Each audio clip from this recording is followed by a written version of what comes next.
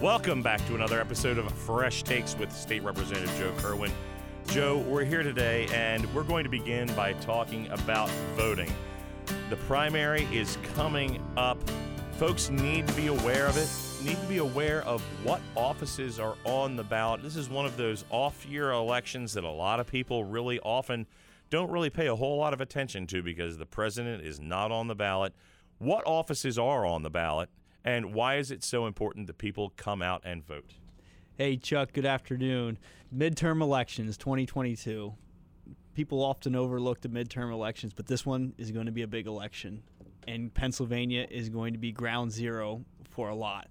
Here in Pennsylvania, all 203 state house districts are going to be on the ballot after the reapportionment that occurred earlier this year. 25 state Senate seats are also going to be on the ballot. A United States Senate seat will be on the ballot.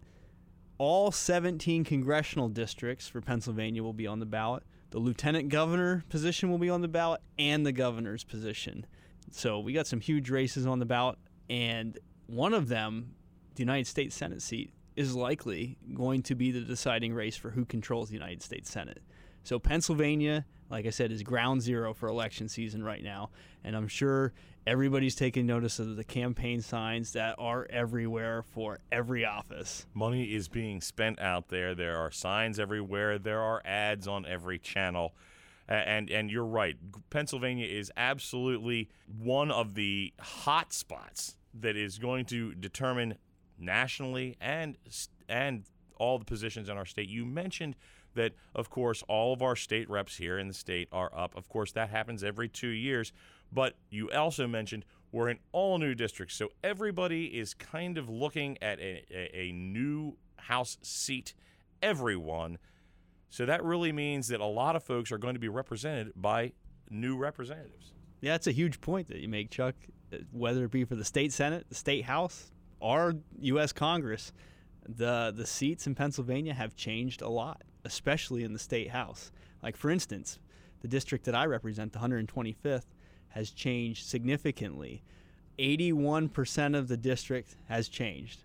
That's a huge change, and that's a lot to take in for folks. So folks need to remember, if you've been voting for one person or one spot for a long time, you need to get out, educate yourself as to who's running for these seats, and make sure that you're educated about what they stand for.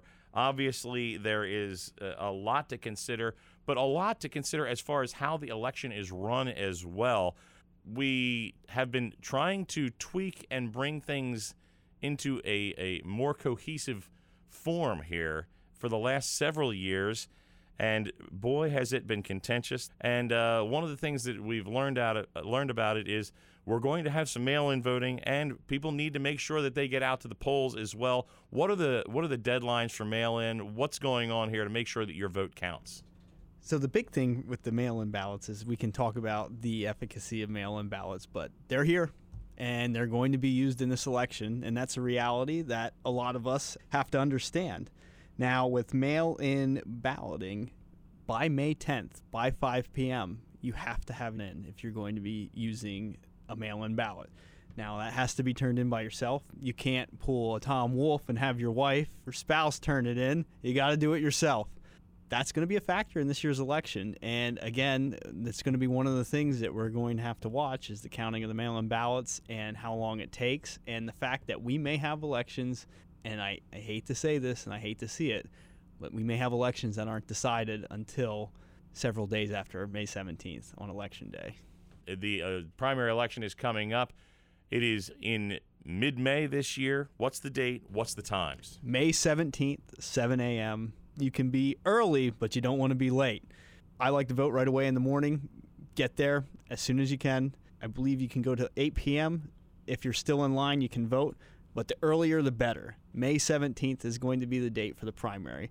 And like Chuck said, there are going to be a lot of candidates on the ballot this year, whether it be for U.S. Senate or for the governor's race, even for congressional races. There's going to be a lot of people to choose from. I'm doing my research right now, still doing my research. There's a lot to understand, and I recommend that all of you out there that are listening to this make informed decisions, be an informed voter. This is a big election. This is going to set the stage for the November midterm election, which is going to be huge for our state and our country. Educate yourself about the people and the issues. The next thing we'd like to talk about, Representative, is a event coming up that you host, a veterans event. Obviously, this means a lot to you.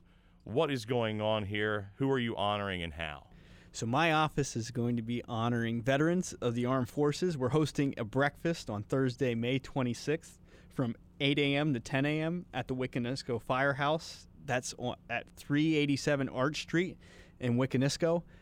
In order to attend this event, you have to register. Register by Monday, May 9th, and veterans can each bring one guest. It's going to be a great event.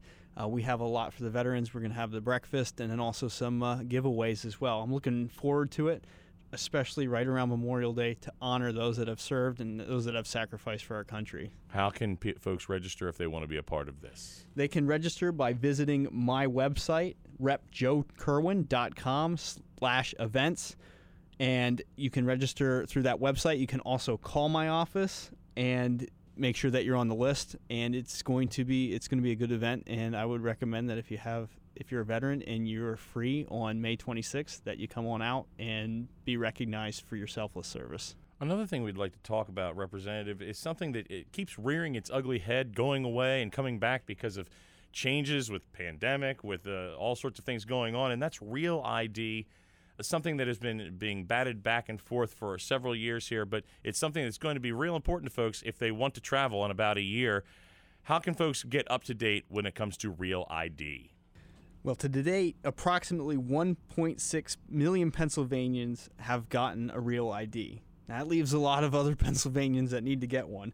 I'm actually pulling my wallet out right now. I just got an updated driver's license, and mine says not for Real ID purposes. So I'm one of those that needs to get a Real ID.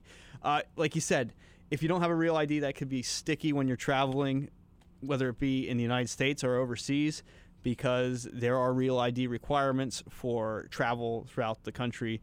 Pennsylvania does offer Real ID. Full enforcement of the law has been delayed due to COVID-19, and the pandemic has been hindering efforts to process Real ID applications across the country. But to learn more about Real ID and to make your travel as smooth as possible and how to obtain a Real ID, visit penndot.gov/realid.